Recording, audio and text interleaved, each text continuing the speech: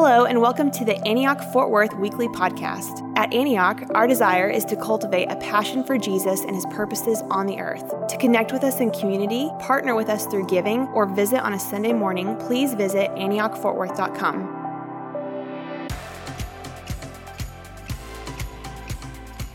Good morning, church. How are you guys? I hope and pray that your Thanksgiving was great and that your fridges are still full. Because aren't leftovers just part of the great joy of Thanksgiving? One of the many great things about it. So ours, I think, is empty. I think our leftovers are donezo, but they were good. They were good while they lasted. So, all right, well, it's great to be here this morning. I'm excited to be able to share with you and kind of kick us off on our Advent season. Man, I love Advent. I'm going to get into that here in a second, but before we do, I just want to give a quick plug here for World Mandate. So World Mandate, coming up on February 3rd and 4th. We are excited. If you haven't picked up on that yet, we are excited about this, and I want to just be clear that World Mandate is not just something that we're trying to hype us up with. It's not a conference that we're trying to just get a conference high with, but this is actually a liturgy, a part of the rhythm of our life here in this community of faith, where we will be shaped by it. We'll be shaped by this type of an atmosphere where we say, hey, in this time, just like in our church-wide prayers and fasts, our Advent season, all these different liturgies that we have, these are things that shape our desires and shape who we are. And so in an atmosphere like this, where we say, hey, church, we're coming in and we're going to be all into Jesus. We're giving our all to him, and we're saying yes to him. In that type of an environment and atmosphere where anything is possible, man, that's an awesome place to be. So you do not want to miss it. I really want to encourage you to go ahead and sign up. If I see you even right now on your phones registering for World Mandate, I won't be offended. If you're checking your fantasy football team, that can wait. We'll be out in time. Don't worry. But if you're registering, that'll be all right? So I'm looking at you, Micah. Sorry. Yeah, I know. Sorry to call you out here. Yeah. No, I'm just kidding. Awesome. So go ahead and register. And yeah, if you're asking the question, is World Mandate for me? Let me go ahead and answer that question for you. Yes, it is. And I had somebody talking to me about it and said, I feel like maybe I should wait and make sure the others are able to register, just to make sure there's enough room. And I was like, man, just jump in. Don't wait. This has been something that for the last 22 years of my life has radically shaped my life. And I want all of us to be able to experience that. So if you're asking that question, then the answer is yes. You got the answer, so now we can move forward. That sound good? Awesome. All right. Well, we finished up an awesome sermon series last week on the Sermon on the Mount. It was so good. What a good little stretch we just had there.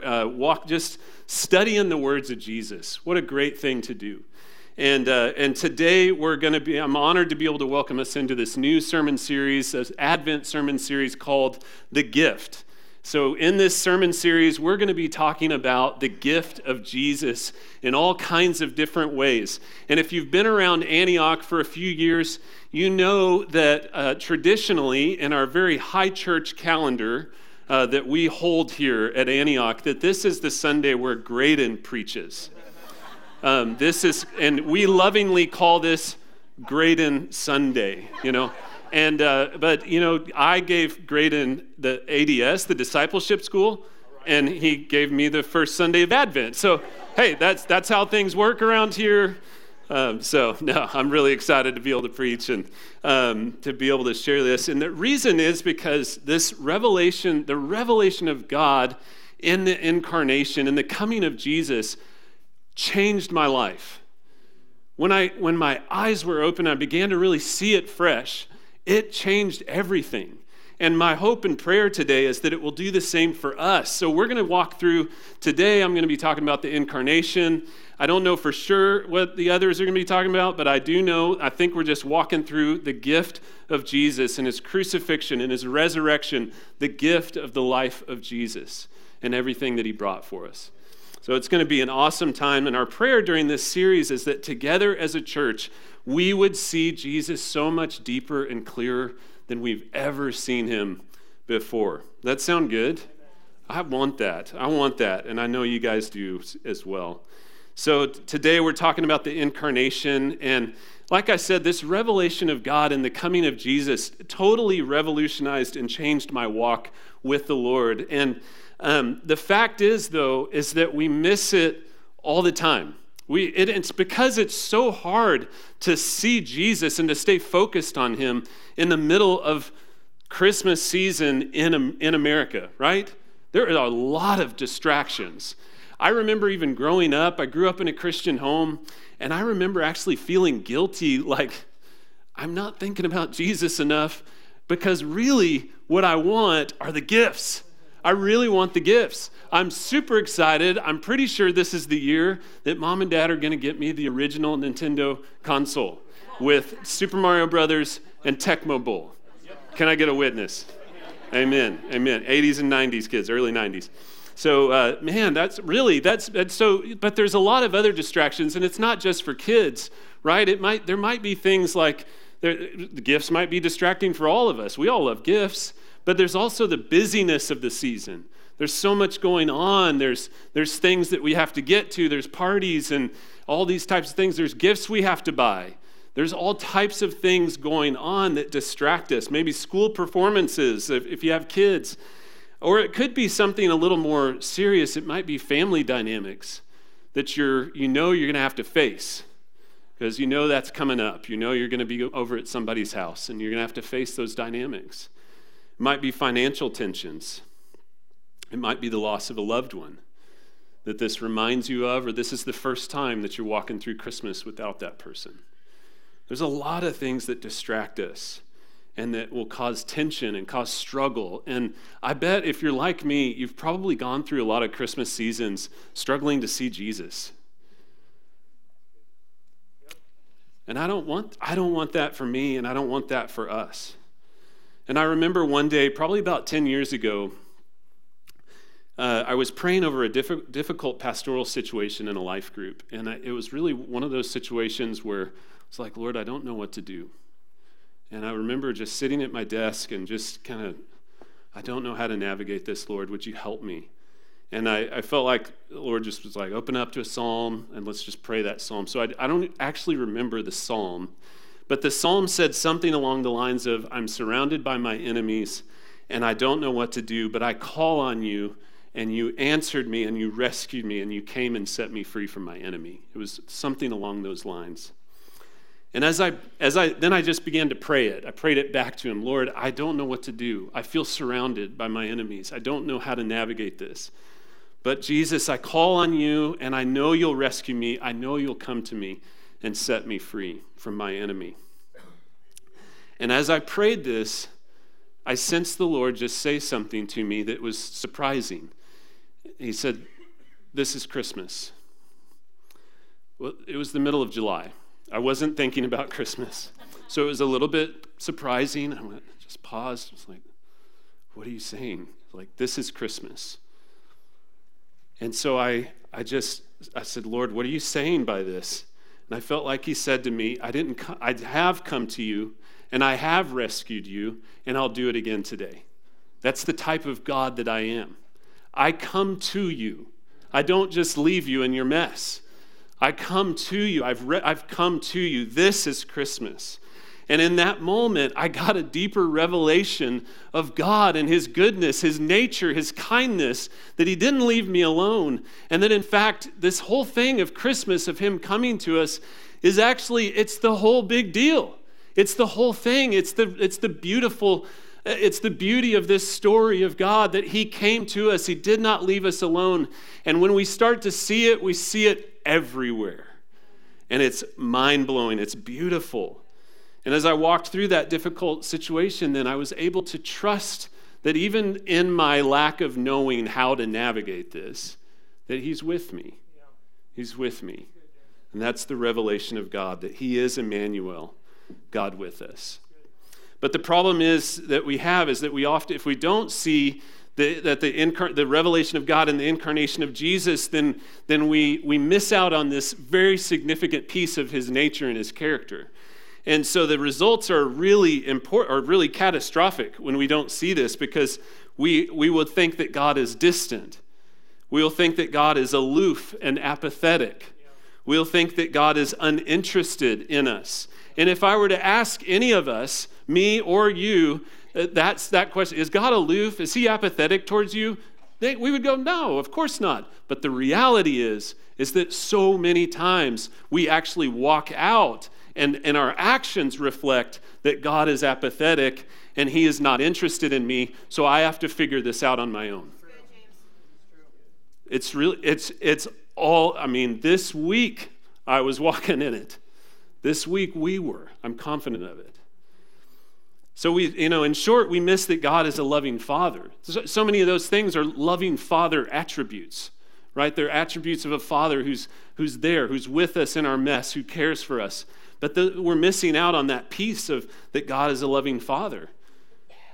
So much of what Jesus was revealing to us was that God is a loving Father. So the results of this is that we think we have to figure things out on our own. I can't trust God. I can't trust anybody else.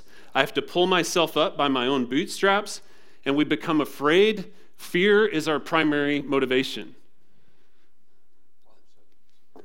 And then all of that ultimately leads to an orphan spirit, feeling like I've got to fight for and provide for myself because I have nobody else.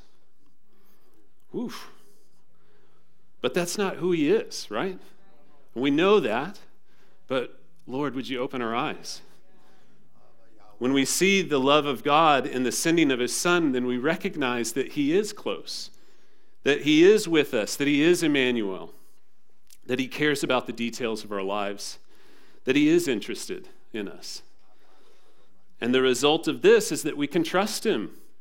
We know we can trust him. We know we're loved, and we feel secure. Ultimately, this then reinforces our identity as children of God, right? It reinforces that identity. So the consequences are so big. They're so big. And so we're going to talk about this today. And, this is a pastoral message. And my heart, and then more importantly, God's heart, as I walked through this process of preparing for this, man, my heart was just overflowing. As Jamie mentioned last week, it starts in the prayer room, just, God, what are you saying to the church? And it just tears. Like, God, you're so good that you came to us. And so that my heart, this is a pastoral message that he really wants us to know him. That's been the gut. He wants us to know him at a really deep place. And my prayer has been Ephesians 1:17 over us as I've prepared for this. I keep asking that the God of our Lord Jesus Christ, the glorious Father, may give us the spirit of wisdom and revelation so that we may know him better. Amen. This week as well, just one other word that I sense the Lord speaking. I'll run through a park here nearby, Kellis Park, and I was running through, and 99 out of 100 times, actually, that there's a creek bed that runs through it, and it's dry. And there might be a little puddle, from time to time. And this last week, with all the rains, man, that creek was rushing. And I felt just in that moment, as I saw that, I felt like the Lord said, there's some dry beds, and in all of us, there's dry places in our hearts that he wants to just let the river run fresh today. So wherever you sense the Lord, that dryness or that sense of, man, I'm longing for more, then there's a fresh word here for us, that the river is running. The river is running. We're going to see more of him today. So may the Lord open our eyes today, amen, to more of him. So the main thing here this morning is the incarnation reveals to us that God did not leave us alone, but came to us and rescued us by setting us free from fear and releasing us into our identity as his children. So I just want to pray this for us here today and just ask for the Holy Spirit to come and open our eyes. So would you guys here just pray with me? Yeah, Jesus, we are in need of you right now, and we want to see more of you. So I pray, Holy Spirit, that you would give us the spirit of wisdom and revelation so that we would know you better. We want to know you more. So Spirit of God, would you come and have your way in this house right now in each one of our hearts and meet us in a way that each one of us needs and that we need as a corporate body. In the mighty name of Jesus, we pray. Amen. Amen. All right. Well, in order to unpack this, we're going to open up the Word of God. And so what we're going to do is we're going to zoom out. And we're going to look at the bigger picture of narrative of the Scripture, narrative of Scripture. And then we're going to zoom in and we're going to look at Jesus. I'm pulling a Jamie right here, right? He does the zoom in, zoom out. That's what we're going to do. We're going to zoom in and zoom out. Let's begin by zooming out. We're going to look at some Old Testament scriptures. And I'm going to briefly touch on a couple of quick stories. We're not even going to turn there, just kind of touch on them. But I want to really focus in on Isaiah 7. And then we're going to link that into the zoom in. We're going to link that into Matthew 1. And those are going to be our two key passages, are Isaiah 7 and Matthew 1. All right, so the reason this is so important for us to zoom out is because I want us to understand that this revelation of God that's seen in the incarnation of Jesus is not some type of new characteristic of God. It's not something new or fresh that came along as Jesus came, but in fact, it's something from the very beginning of time and even before the beginning of time that's been a part of who he is. It's his very nature. And so it's important to kind of look at some of these, kind of zoom out and look at some of the bigger picture in order for us to see Jesus even clearer. So God is the same yesterday, today, and forever. He doesn't change. And so we're gonna see that here. But as we walk through these passages, I think what we'll see is there's a pattern that happens in these different stories as God is interacting with these different ones. And it starts with often a crisis. There's a crisis of some kind. It might be self-inflicted for their own sin, or it might be somebody else's sin or some kind of disaster or something. There is a crisis of some kind. And then second, they encounter God in some way. God comes and meets them. An angel comes to them. He speaks to them somehow. In some form or fashion, God enters into the situation. And the first things that 9 out of 10 times that he says are this phrase, "Do not be afraid." So many times. Once you see it, you can't unsee it. Do not be afraid. And he walks through that over and over again. And man, I can testify how many times does fear make me do weird things. Anybody else in the room? 3 or 4 of you. Awesome. So if I parent out of fear rather than out of love, it gets weird. It gets bad. If I enter into any kind of situation of any kind that I'm dealing with out of a place of fear rather than a place of trust, then it gets sinful and wrong. I come up with my own ideas, my own devices. So, man, what kind words for him to say to us. Don't be afraid, right from the beginning. Then third, they get to choose. They get to choose to believe God or not. They get the dignity of that choice. And then, depending on how that all works out, God just keeps coming after them with his love. There will be consequences. If they say no, if they walk away, there's of course consequences. There's consequences to our sin. But his love doesn't stop. His love keeps coming after us. His love kept coming. So that's the pattern that we'll see it over and over and over again. And so we see this pattern first in the creation narrative in Genesis 1 through 3 with Adam and Eve. God was with Adam and Eve in the garden. They were flourishing under his rule and authority. They began to doubt the goodness of God, right? They felt like God was holding out on them. And so they doubted his goodness and his kindness, and instead decided to take things into their own hands and eat of the fruit that they were told not to. And when they did that, then their eyes were open, they became ashamed of themselves, and they hid themselves from God. And I want you to hear that God, in that story, God came to them in their mess. They were the ones who hid. They hid away from God, but he still came to them. There were consequences, and he went on and talked about that. There's consequences to what you've done, but I love you, and I'm with you. His presence did not leave. We see that again and again. There's the same in the stories of Abraham. Abraham was given a promise by God that he would have many descendants, right? In Genesis 12, he believed God, and God was with him, and he walked with God. And as he and Sarah then became older, he had this promise, but he didn't have any kids.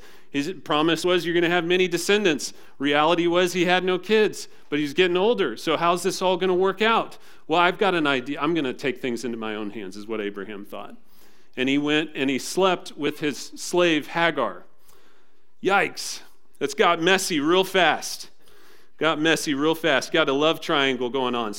But even that was not God's plan.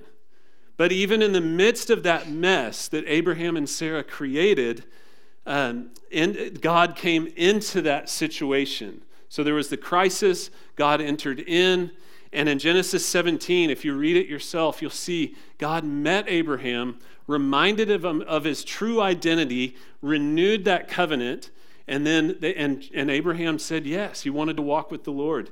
And then you even see in Genesis 16 and 21, you see God coming in and rescuing Hagar and Ishmael, who were just victims in this whole mess.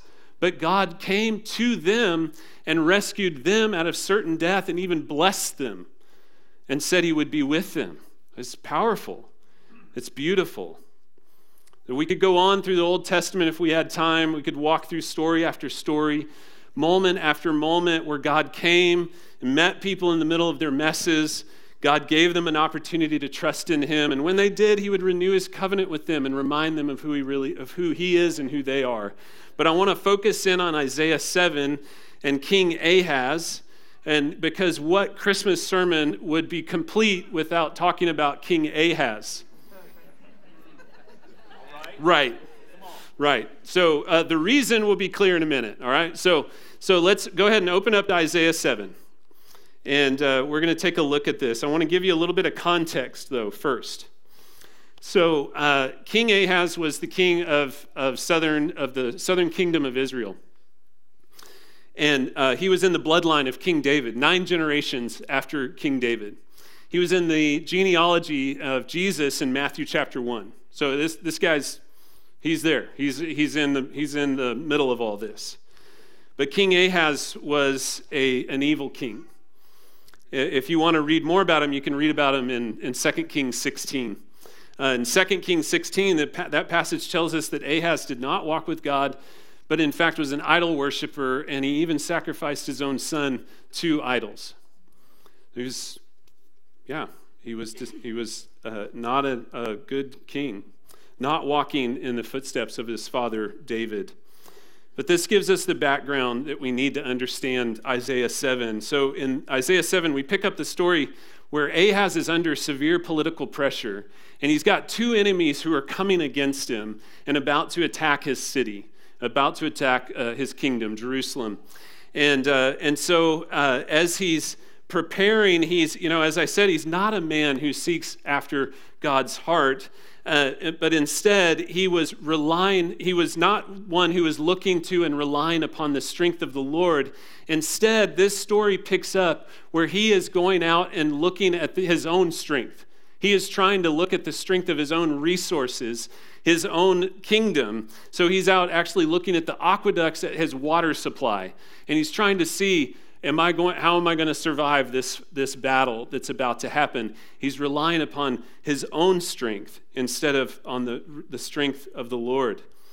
And so it's into this messy situation that God sends Isaiah to speak to Ahaz. So let's read it here. We're going to start in verse 3.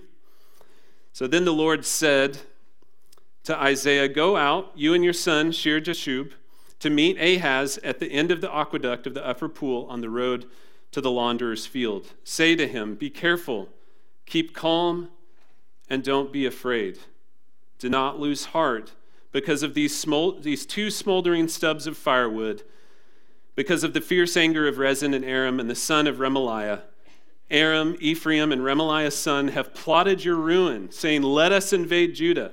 Let us tear it apart and divide it among ourselves, and make the son of Tabeel king over it. Yet this is what the sovereign Lord says. It will not take place. It will not happen. So, God enters into this situation and is saying, Ahaz, I'm saying I'm going to defend you, but I'm calling you to trust me in the middle of this.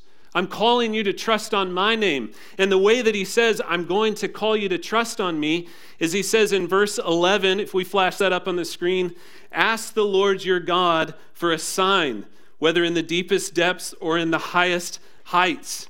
So right there, he's saying, I will prove it to you. If you'll trust me, I'll prove it to you. Ask me for a sign.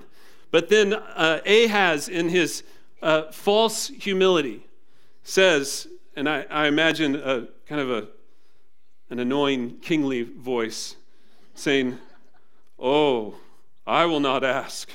I will not put the Lord to the test. It's so noble of you, Ahaz. The Lord has told you to ask for a sign. He said, I'm going to prove it to you. Let me prove it to you. He said, oh, what he's really saying is, I've made up my mind before you ever opened your mouth. I'm not going to trust you, even if you proved it to me.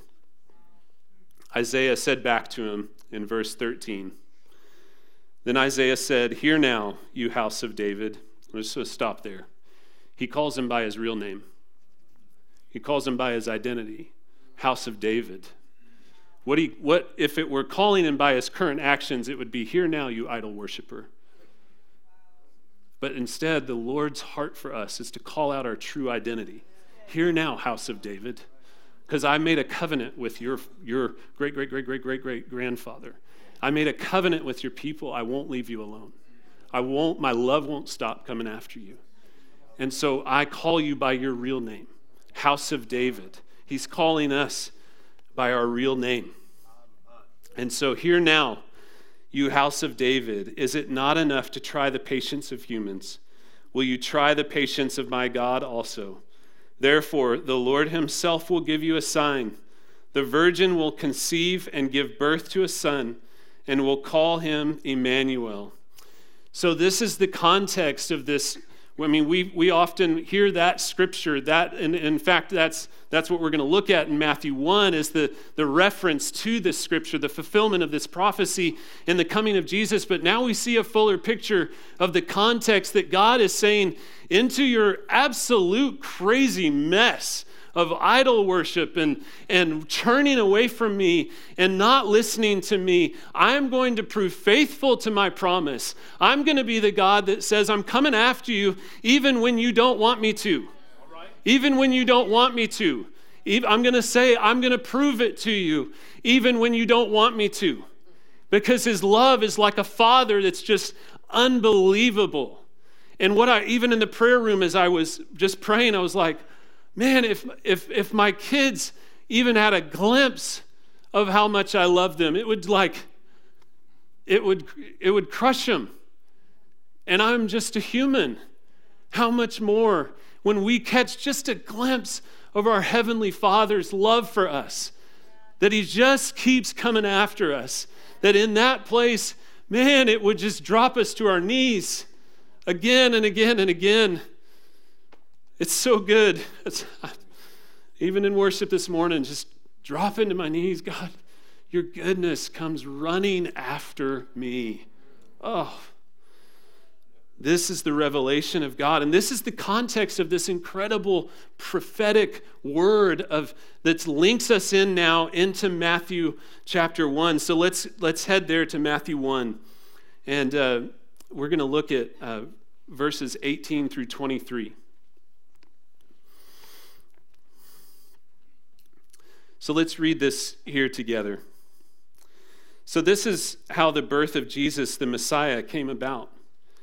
His mother Mary was pledged to be married to Joseph, but before they came together, she was found to be pregnant through the Holy Spirit, because Joseph, her husband, was faithful to the law and yet did not want to expose her to public disgrace. He had in mind to divorce her quietly. But after he had considered this, an angel of the Lord appeared to him in a dream and said, Joseph, son of David, identity, do not be afraid to take Mary home as your wife, because what is conceived in her is from the Holy Spirit. She will give birth to a son, and you are to give him the name Jesus, because he will save his people from their sins. And here's Matthew's commentary. All this took place to fulfill what the Lord had said through the prophet. The virgin will conceive and give birth to a son, and they will call him Emmanuel, which means God with us. So again, in this passage, we're picking up that same story, but a few hundred years later, right? And along comes, this promise was given in Isaiah 7, but we had not seen the fulfillment of that. They didn't quite understand what all that meant. But along comes a man named Joseph, whose fiancée Mary becomes pregnant, and he knows that he's not the father. Wow, that's messy. That's messy. In his mind at that point, it was messy. He didn't see God in the midst of it. But an angel comes to him and God says, don't be afraid. God comes into his mess and says, don't be afraid. Don't be afraid. Calls him again, the house of David, son of David. Calls him by his identity, who he really is. And the angel went on to explain that God is in the middle of this whole situation, that his plan is being worked out. And then Matthew writes in his commentary what we just read in verse 22 and 23, and he makes the connection between the coming of Jesus and the prophecy in Isaiah 7 of the birth of Emmanuel, that this is now being fulfilled in the birth of his son, Jesus. That this is now the reality, the working out of God with us is now coming to flesh and blood. And he makes the connection and draws the line saying, Jesus is the embodiment of the revelation that God is with us. He is the embodiment of this. He is the working it out. This is significant here. This one other piece out of Matthew, he starts in Matthew 1 with this promise being what we're hearing, that he is the revelation of God, that God is with us. And then he ends Matthew 28 with what? The Great Commission, right?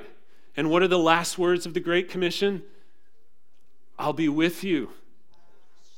He begins and ends his testimony of who Jesus is as him being Emmanuel, God with us from beginning to end. And in this moment, the revelation of God that we talked about throughout the Old Testament, all of this narrative of Scripture that we very briefly touched on, but we could dig in more deeply into it, is now being fulfilled in the coming of Jesus. Jesus is the fulfillment of the prophecy. He is the incarnate Son of God. And as John said in the gospel, he is in his gospel in John chapter 1, he is the Word of God. He is the love letter of God, the communication of God. As Paul said, I'm going to go back, in Acts 1, he said he's the one who with the promised outpouring of his Spirit, which is God in us. The promise, it is better for me, it is better for you if I leave because an advocate is coming. He's filling us with his presence. God with us. This is the plan. Are we seeing it? This is the plan from day one. This is the plan. As Paul said in Colossians 1, he's the image of the invisible God. If we want to see what God is like, then we look to Jesus. As the author of Hebrews wrote in Hebrews 1, he's the radiance of God and the exact representation of his being, sustaining all things by his powerful word. As John said in his first, I'm going to keep going. Are you guys all right with that? We're going to keep talking about Jesus and testifying about who he is. As John said in his first letter to the church, he is the love of God expressed. If we want to know what God's love is like, then we look to the sending of his Son. As John continued on in Revelation, so much there in John, he is the one with the golden sash around his chest, hair like wool, eyes like blazing fire, and where am I? Eyes like blazing fire, and whose face is like the sun shining in all its brilliance. He's the one, John said, is the first and last, the living one. He's dead and now he's alive forever and ever. And he holds the keys of death and Hades. And finally, in Revelation 21 and 22, he is the exalted one, seated on his throne, the bridegroom waiting for his bride, the one who said to us, to the thirsty, I will give you water without cost from the spring of the water of life. This is the Jesus who was prophesied about. From beginning to end, he is Emmanuel. It's been his plan from the beginning. And so this is good news for us today. Amen. This is good news for us. As the angels declared to the shepherds in Luke 2, and light, boom, shone into their darkness. And the angels said, this is good news that will cause great joy for all people.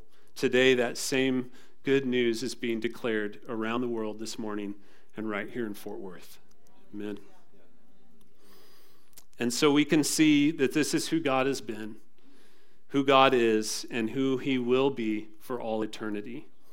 That he is not an apathetic God. He's not uninterested. He is instead Emmanuel. He's with us. He's Jesus, the Son of God, and it's good news today. So practically, just want to kind of start bringing this down here. I've got a couple of questions here. You can write these down. I don't know if they ended up, I gave them to them late, so I'm not sure if they'll make it up here or not, but if not, just write them down. A couple of reflection questions for you in your own time with the Lord.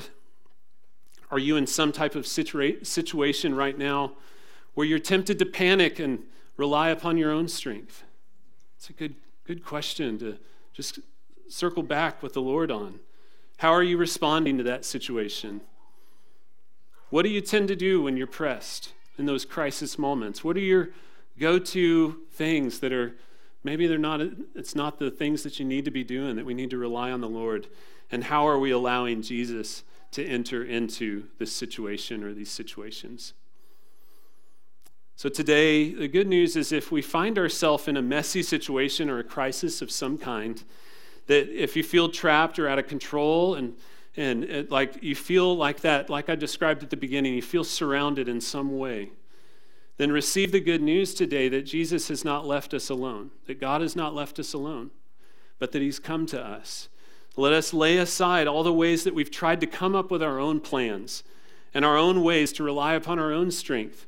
And let us instead repent and turn from that and turn to the Lord. And recognize that we have nothing to fear, that he is Emmanuel. He is the revelation of God with us. Amen? Amen. All right. Well, we're going to take some time here to respond to the Lord this morning. So if you would, go ahead and stand up, and ministry team and worship team, if you guys would come on forward.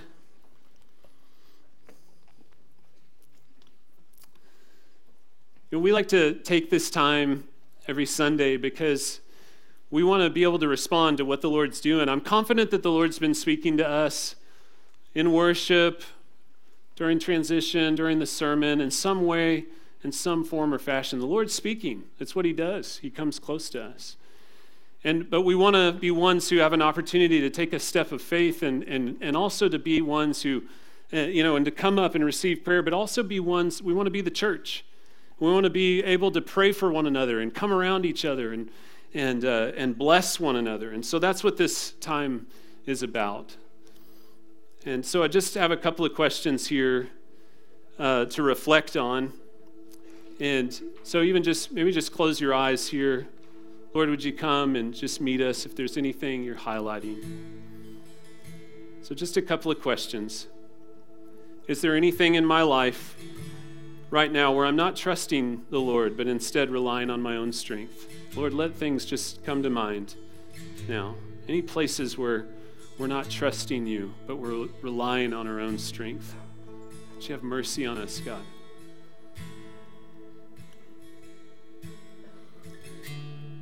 Maybe another question would be, in what ways is the Lord reminding you of your identity as his child right now? Maybe that was more what you needed to be reminded of, your identity this morning. So Lord, would you come and speak? Earlier this week in our staff prayer meeting, Laura felt like the Lord, my wife, felt like the Lord had a word for us there in the staff meeting, but we felt like it was for us as a church. She said she felt like the Lord was highlighting the phrase that He has all that we need for whatever situation. It's a simple phrase, but it's exactly what we're talking about. He has all we need. And she went around the room and there's a handful of us in the room and looked us in the eye and said it like, James, you have all you need to be a father, to be my husband, and just, all around the room. It was powerful. It's a powerful moment. And I just want to say, I think that that's a word for us. So if you need somebody even to say that to you right now, just, that's okay. Like, He's saying that to us.